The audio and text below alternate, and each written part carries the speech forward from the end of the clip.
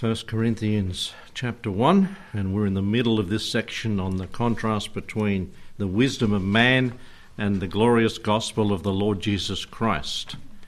We've seen the response to the gospel in verse 18, the response of the unsaved and the response of the saved are there. Foolishness, but to those who are saved, it's the power of God. We saw the the repugnance of worldly wisdom to God. In verse 19 is written, I will destroy the wisdom of the wise. And we're looking at that right through the book of Revelation and God's destruction of this world and all the things of it. And then we noticed in verse 21 the repudiation of worldly wisdom. And the three questions there, where is the scribe? Where is the disputer of this age? And where is the wise? All these questions, three questions asked there of these three different groups of people. Hath not God made foolish the wisdom of this world? And you go to Romans 1 and see there how he has exactly done that. And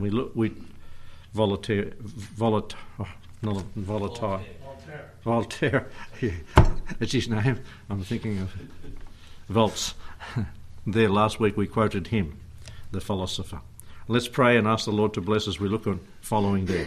Thank you, Lord, for the word. Thank you that we can open it and be wise as we receive the gospel.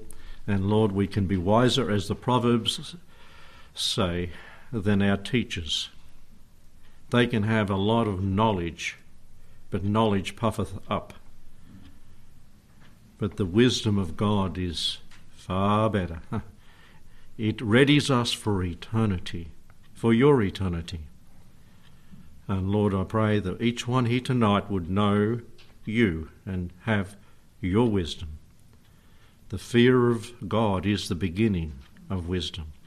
And Lord, let us fear you, obey your gospel that you present to us, repent of our sins, and obey the truth of the word. We pray and ask your blessing and guidance now in Jesus' name. Amen.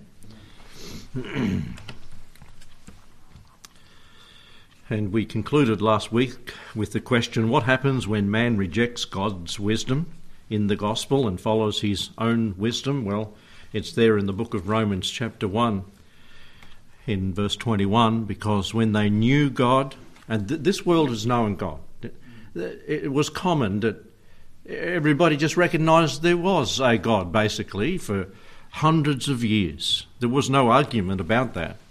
And since evolution has come and been something indoctrinated into the young people's lives, they deny it now. And who's God? When they knew God, they glorified him not as God. That's what has happened. It's happened in Israel. It's happened in the modern world. Neither were thankful. They don't thank God for what all he has provided and does provide every day for them, but became vain. And science without God is vain. Knowledge without God is just vain. An educated heathen is a very dangerous individual because they go against God and vain in their imaginations, and their foolish heart was darkened. Professing themselves to be wise, they've become fools. As it says, the fool has said in his heart, there is no God. And they've changed the glory of the incorruptible God into an image made like corruptible man and four-footed beasts and creeping things. And Paul really did a wonderful job under the inspiration of the Holy Spirit to bring the whole world in chapters 1, 2 and 3 of Romans guilty before a holy God. He just masterly done that. Wonderful mind that God used to bring the world guilty and show all of us, all have sinned, he concluded, and come short of the glory of God. Now, we go on from the repudiation of worldly wisdom. This is back in 1 Corinthians chapter 1, and the first part of 21 to the second part of that. For after that, in the wisdom of God, the world by worldly wisdom, knew not God. it pleased God by the foolishness of preaching to save them that believe. The result of the preaching of Christ, the foolishness of preaching. Doesn't mean that the act of preaching is foolish, but rather the content of the message to the unsaved is foolish. And we've all heard of the man walking down the street with a placard over his body, and on the front it had what? On the front it had... The end of the world coming or something. No. Prepare to meet thy God? Prepare to meet thy God, or something. I'm a fool for Christ and the gospel message. And on the back of it, what did it have? People turn around, and of course you look at some fool like that, don't you? What is he doing? Everyone's laughing at him. Whose fool are you? Whose fool are you? Makes you think, doesn't it? Hopefully it does. But yeah, there's things that people put on their cars, and you get a honk or a loud. Did you, Brian? No. Okay. I know that you had them on your car, on your truck thing. We have a few thousand Ks with them. Yeah, you did. Mm-hmm. Got some remarks, good remarks. Good. There was no denigration, was there? No aggression. Okay, there you go. I see the Johnstons had them on their Tarago, I think it was, and there about the gospel message was on their car. But people make comments, and sometimes they get aggravated, as we found out when we put tracts out about the gospel. But whose fool are you if you don't believe the gospel message? Paul said, I'm a fool for Christ. As people would look at him and say, you're a fool, you've given up that position that you could have had. What position could have Paul eventually attained to if he'd stayed where he was, in the business he was in? He could have been? He could have been in the Sanhedrin. Yes. And he probably could have been right at the top. I reckon with his education, with his lineage, with his background, he could have climbed to the top of the ladder. With his zeal, he certainly had that. It's in the New Testament. His tribe, everything, he could have been there. But he gave all that up. Like Moses, he gave it up. He saw the future. When Troy was talking about Moses, I thought, I'll turn to Hebrews 11. He's surely going to go there, but he didn't go there. It wasn't in the lesson this morning there. He forsook all this. He saw the future. He looked to the future. Paul did when he was saved that day and gave those things up because he could see past this life, past the promotions, past the prestige and the popularity of having things down here into the future through the gospel that he believed. And he suffered the loss of all things that he might attain to the excellency of the knowledge of the Lord Jesus Christ. Now, let's turn to 1 Thessalonians. 1 Thessalonians chapter 1, verses 5 to 10. And let's see what happened when the Corinthians heard the gospel, the result of preaching Christ. And we know, we've said it often, that when Paul went there, he didn't stay there long. You can read the account in the book of Acts. It's good when you read a New Testament epistle. Go back to the book of Acts and read the account of how the church started and the turmoil or the blessing, whatever happened at it. And you'll find that in Acts, usually. For our gospel came not unto you in word only, but also in power and in the Holy Ghost, and in much assurance, as ye know what manner of men we were among you for your sakes. And so it was Paul personally that took the message there with his co-workers. And ye became followers of us and of the Lord, having received the word in much affliction and with joy of the Holy Ghost. So there was problems when this church started. When these people believed, they suffered it. And they copped ridicule and persecution, but with joy, so that ye were ensamples to all that believe in Macedonia and Achaia. So they become popular, but not for it was a reason that maybe you wouldn't like to become popular for, because they were suffering. For from you sounded out the word of the Lord, not only in Macedonia and Achaia, but also in every place your faith toward God is spread abroad, so that we need not to speak anything. You know, their testimony of faith, their belief in the gospel so changed them that everybody around the place was speaking about these people. For they themselves show us, people had heard about the Thessalonians, show us what manner of entering in we had to you, and how you turned to God from idols to serve the living God. This is a testimony.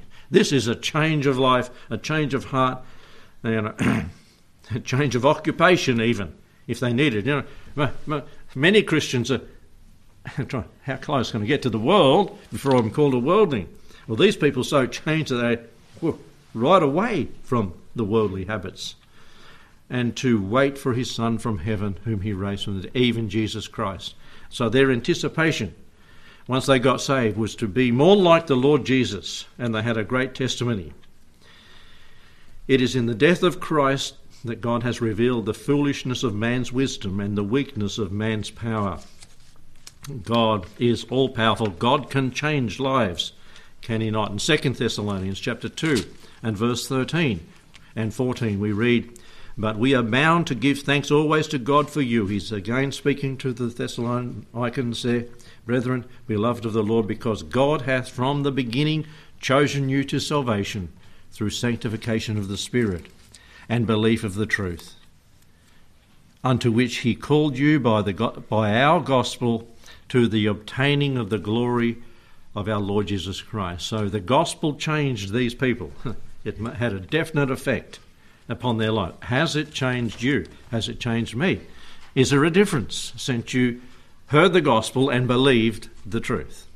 And so the result of preaching Christ, as Paul mentioned there, makes a difference. In the last part of verse 21, the foolishness of preaching to save them that believe. And then we see in verse 22 and 23 the remedy to the signs and the wisdom. The signs to the Greeks and the wisdom to the signs to the Jews and the wisdom thing to the Greeks. The remedy to signs and wisdom. Preaching Christ. What do the Jews seek? They seek a sign. They seek a sign. What do a lot of Gentiles seeking today? Same thing. They're seeking a sign too. What do people say when you talk about the gospel of Jesus Christ? Show me and I will believe. That's what they're saying, aren't they? They're like the Jews. They stumble at the cross. I don't want to hear that. I want to show me. This was the attitude of the Jews, because their emphasis was on miraculous signs. As you go back in the Old Testament, the cross appeared to them to be weakness. Jewish history is filled with miraculous events. As you go back and read the Old Testament, there was miraculous events right from Exodus, out of Egypt, Elijah, and all those great men of God. And when Jesus was ministering on earth, what did they the Jewish people repeatedly ask him to do? Show us give us a sign. Give us a sign. Let's turn to Matthew. Matthew chapter 12.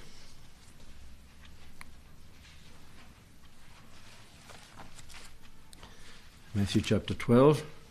I've got a marker there, but it's in the wrong book altogether. Matthew 12 and verse 38. Show us a sign. And see what the Lord said. I'll show you a sign. Verse 38 to 41. He said, the certain of the scribes and the Pharisees answered, saying, Master, we would see a sign from thee. But he answered, well, by the way, had he shown them anything? Yes. Of course he had shown them signs. What had he shown them? Miracles. And miracles and miracles. What was the first miracle that he did? Water into wine. At the marriage there. But he answered and said unto them, An evil and adulterous generation seeketh after a sign, and there shall be no sign given to it but the sign of the prophet Jonah. And so they were scratching their heads. Well, Simon, the prophet Jonah, right.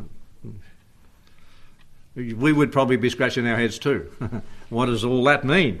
For as Jonah was 3 days and 3 nights in the whale's belly, so shall the Son of Man be 3 days and 3 nights in the heart of the earth. And they were still scratching their heads. And so would have we. Because we wouldn't have known what he was talking about, because he was still alive. The men of Nineveh shall rise in judgment with this generation, shall condemn it, because they repented to the preaching of Jonah. Behold, a greater than Jonah is here. But after that sign was given, and after it was fulfilled that Jesus died and was 3 days and 3 nights, hey, what even the apostles didn't believe it, did they? They were running scared. And they didn't believe the women when they said he's been raised, that had been to the tomb. Then they got we remember he said these things. But remember what the Pharisees and the religious leaders said. This deceiver said that in 3 days he would rise from the dead. So let's set a guard, that in case his disciples come and steal him away and then say he rose again. And the disciples didn't get it. But this deceiver said. Reigning soldiers, yeah. Oh, reigning soldiers. Either will do. Yeah, there was Romans. Surely this was the Son of God, one of them said, but that was after the things happened at the cross. Yes, I will give you a sign.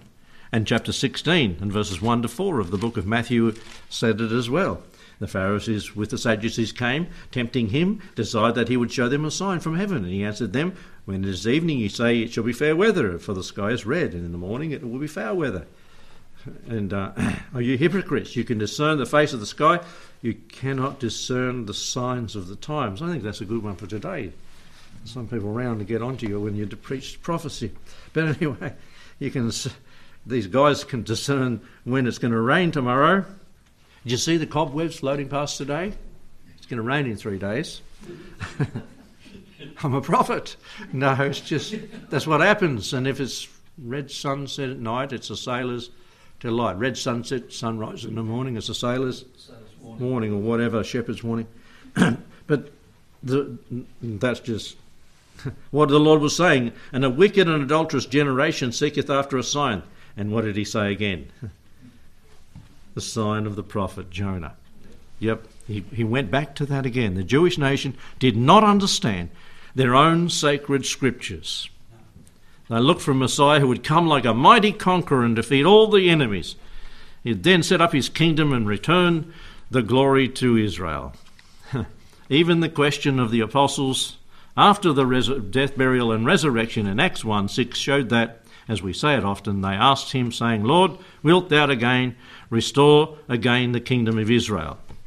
Their strong hope blinded their eyes to what was going on. At the same time, their scribes noticed in the Old Testament the Psalm 22 and Isaiah 53, and what won't they read today over there? That very passage, particularly Isaiah 53, it pointed to a different kind of Messiah that they didn't want to hear about. They couldn't reconcile these differences. You notice there in 1 Peter chapter 1, verse 9. They couldn't reconcile. How do these fit together? A suffering Saviour and a glorious Saviour. They're receiving the end of your faith, even the salvation of your souls, of which salvation the prophets have inquired and searched diligently, who prophesied of the grace that should come to you, searching what manner of time the Spirit of Christ who was in them did signify when he testified aforehand the sufferings of Christ and the glory that should follow. How do these things fit together? One day, praise God, they will understand, they will comprehend, they will get it. They will get it. Just like the two on the road to Emmaus, that Brother McConnell spoke on there many months ago about that, and he pointed out that things there. I like it where it says in verse 27 and 31, and their eyes were opened, and they And as you get it into context, it's Jesus I'm talking. This is the one who we were talking about, and now we're actually talking to him. They were so blinded to the fact that he's in the grave, he's dead, it's gone, it's all finished, but they were actually talking to him. You see, we can get that way. We can have as it were, a veil over our eyes, so blocked. And they were. But their eyes were opened in more ways than one, really, because he on that road had started in Moses and all the scriptures of the Old Testament, and he talked about himself. Their eyes were opened, not only to who he was, this was Jesus, but to the things concerning himself. Isn't it good when our eyes are opened through the gospel of Christ to the things concerning himself, and we get wised up? Wise up, Christians, wise up to who the Lord is. The weakness of Christ is far better than the wisdom of man.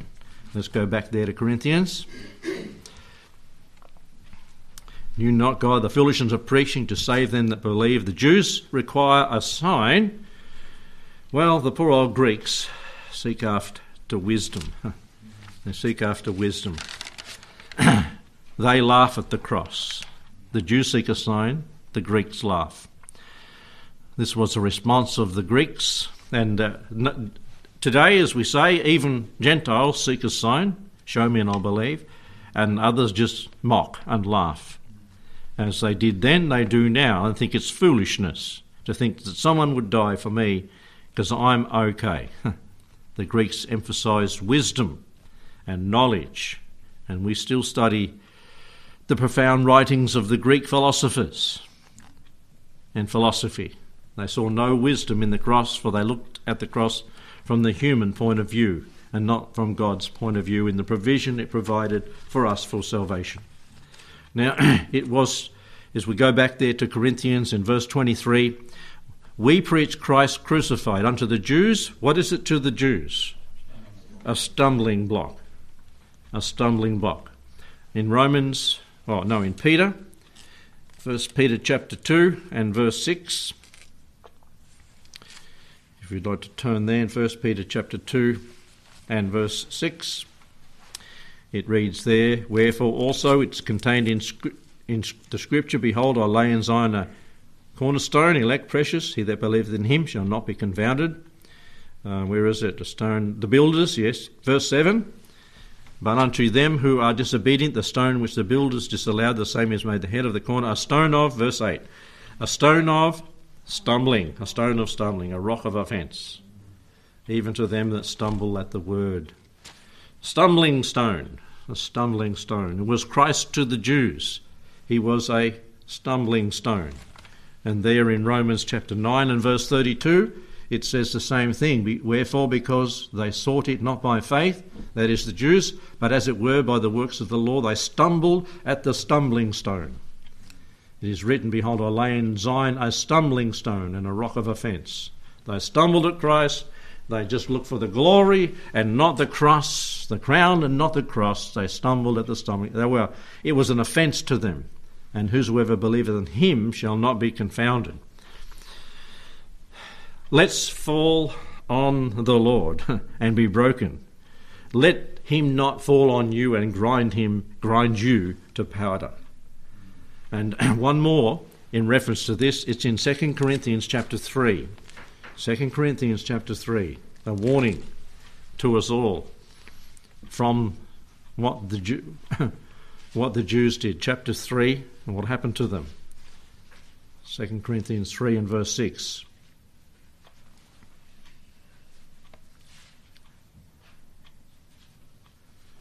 And it's there here talking about the law and the ministration of the law compared with the ministration of the grace of the Lord through the gospel.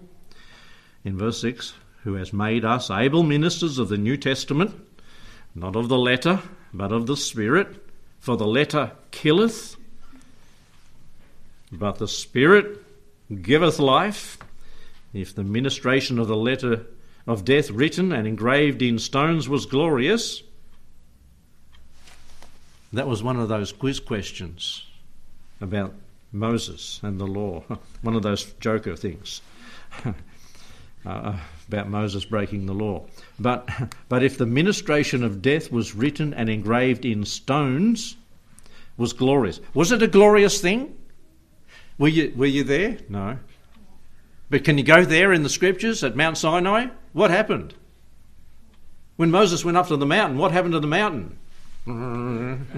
It shook. What happened to the Jews around the mountain? They all backed off. It was all together in the smoke.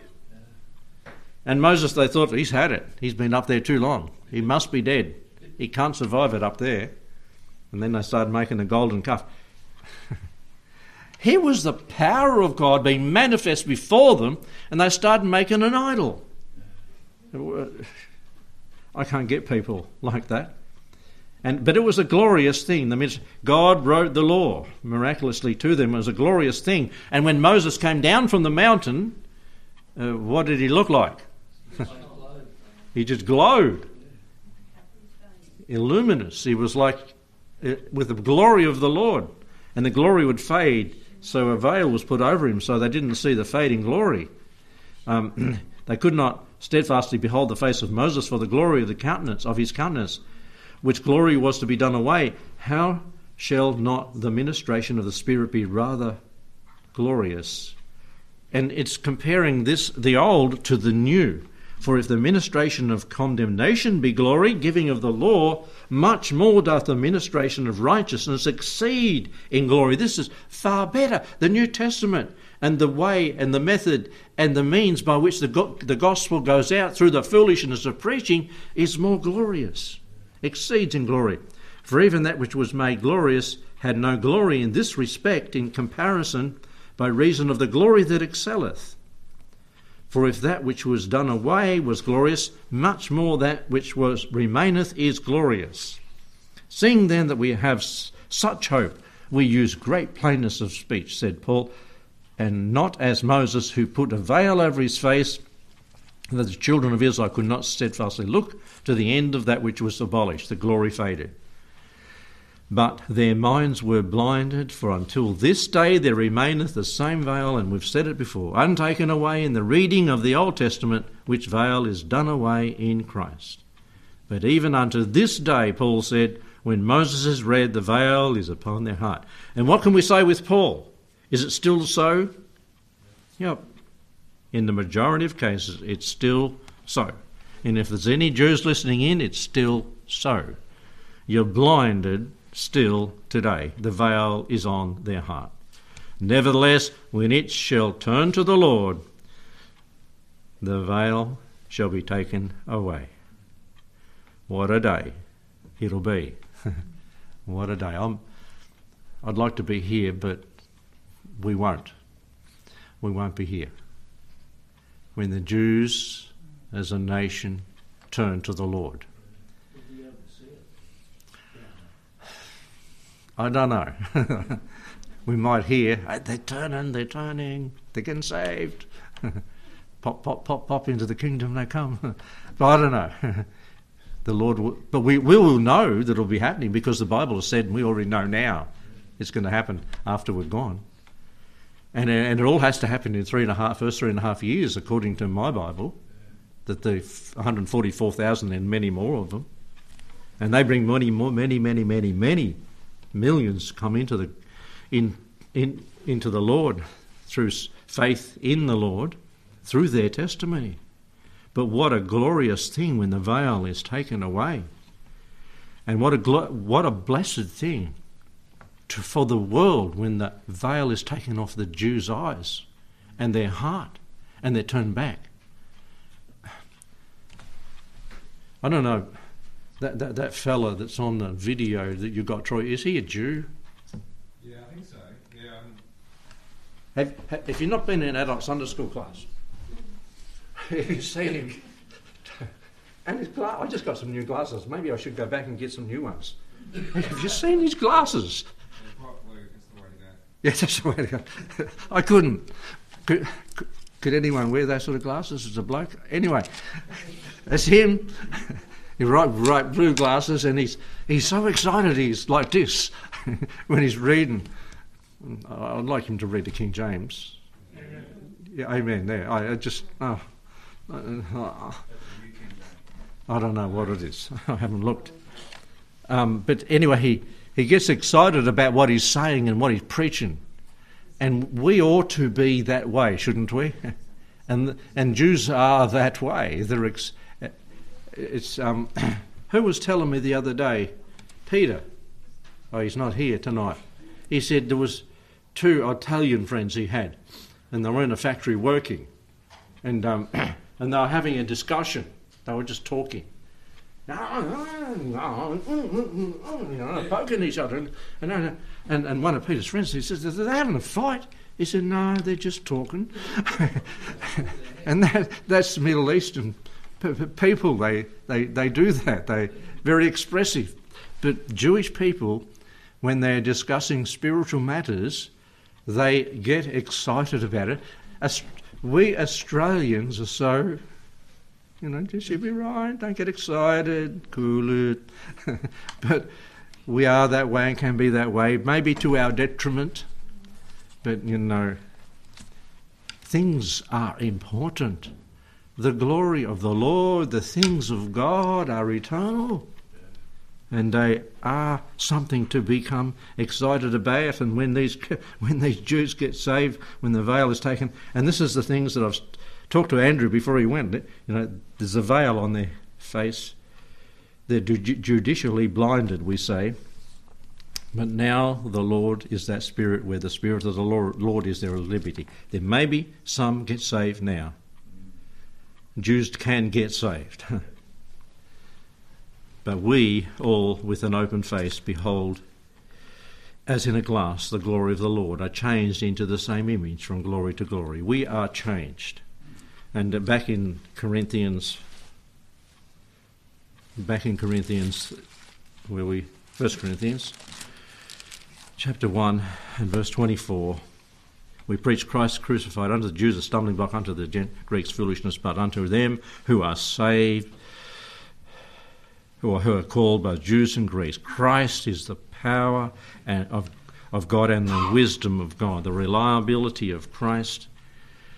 He reconciles us, to wit that God was in Christ reconciling the world unto himself. He redeems us by the power of the blood, 1 Peter 1:18. He regenerates us. He restores us to fellowship with himself. He renews us, Colossians 3:10. He leads us to repentance, Romans 2:4. And he offers remission of sins through the blood of Christ, Hebrews 9:22. And he resurrects us to newness of life. Christ is the power and wisdom of God to salvation. The reliability of the Christ of the cross. He's the power and he's the wisdom of God. And verse 25, because the foolishness of God is wiser than men, and the weakness of God is stronger than man. Is God in any way foolish? Is that what that verse is saying? No, he's not. But for us to comprehend a little thing, the foolishness of God is wiser than men. You get the smartest man on earth, let's say, well, intellectually smart, let's say Einstein. And what did he say? He knows less than one little bit of 1% of all that could be known. That's what he come to admit, even though he was so smart. And what about all the things outside of his knowledge? Modern infidels follow scholarly opinion instead of the Word of God. And if we want to go down that path, that's the path that Christendom has taken, scholarly approach. Now, we need to be scholarly in our approach to study the Word of God, and we need to be diligent. Study to show yourself approved workmen that needeth not to be ashamed, rightly dividing the word of truth. But if we used human wisdom to interpret the Scripture, watch out. We can go down this path, and it's a path of foolishness. Let the Spirit guide us as we interpret the Word. And the weakness of God is stronger than men. I've written down here, atomic weapons are but like those little things you used to have as firecrackers, all tied together. Those little, I don't know what they were called. Those little Tom Thumbs. no, Tom Thumbs were That was the bigger one. little one. Anyway, they're nothing. At Armageddon, when they were all shooting their missiles at the Lord Jesus, when he returns, I'm sure they'll try surface-to-air missiles, and the Lord's coming down with us following him. He kabang, kabang, kabang, and he just speaks them out of existence. He is stronger than men. All the power of man is not. He made the elements that they made those things from. And you think he can't put them out of existence? One commented on this last verse 20, the verse we're looking at, last verse tonight, 25. This explains why people can study the marvels and mysteries of the universe, the incredible complexity of the human body, for instance, and explain it in terms of evolution. When everything about the physical universe, from the smallest atom to the greatest galaxy, declares the existence of an omniscient mind, and therefore of an omniscient and omnipotent person, when the astronomers thought their way back to the beginning of time, they boldly postulated the Big Bang and confidently asserted that the universe was like what was it like at the moment and a second or so after. But Einstein and the other scholars shrank from going back one step beyond their Big Bang to the split second before the beginning. That would have brought them face to face with God. The last thing they wanted to do was prove the theologians to have been right after all. They don't want to talk about that. What was before the Big Bang? Where did the energy come from? They don't want to go back there. And it goes on, if this is so in terms of science and philosophy, it is even more so in terms of man's religion. Man says do, God says done. Man says toil, God says trust. Man says behave, God says believe. Man says achieve, God says accept. Cain, who founded the world's first false religion, said, I'll bring the fruits of my own good works. His brother Abel said, I'll sacrifice a lamb without blemish. Cain's religion emphasised beauty, Abel's faith emphasised blood. Cain only compounded the curse, Abel simply claimed the cross. Cain's religion produced a murderer, Abel's faith produced a martyr. Cain's religion looks fine to man, and Abel's faith seems folly to man. Cain's religion illustrates man's thoughts and man's ways. Abel's offering illustrates God's thoughts and God's ways. It is neither foolish nor weak. He only seems so to self-inflated, ego-centered, Christ-rejecting men. And I think it's very much so. And so there we see, because the foolishness of God is wiser than men, and the weakness of God is stronger than men. The gospel is the way to eternal life. By faith we believe it and accept it. Have you? Have we? Let's pray. Thank you, Lord, for the good old gospel that Christ died, was buried, and rose again. His precious blood was shed to atone for my sin, our sin, for all people's sin if they but believe. Simple, yet profound and eternal in its effect. Bless people with your salvation tonight as your Spirit convicts and changes them. Thank you for it. Guide us this week on your way and in your will for our lives. We ask in Jesus' name. Amen.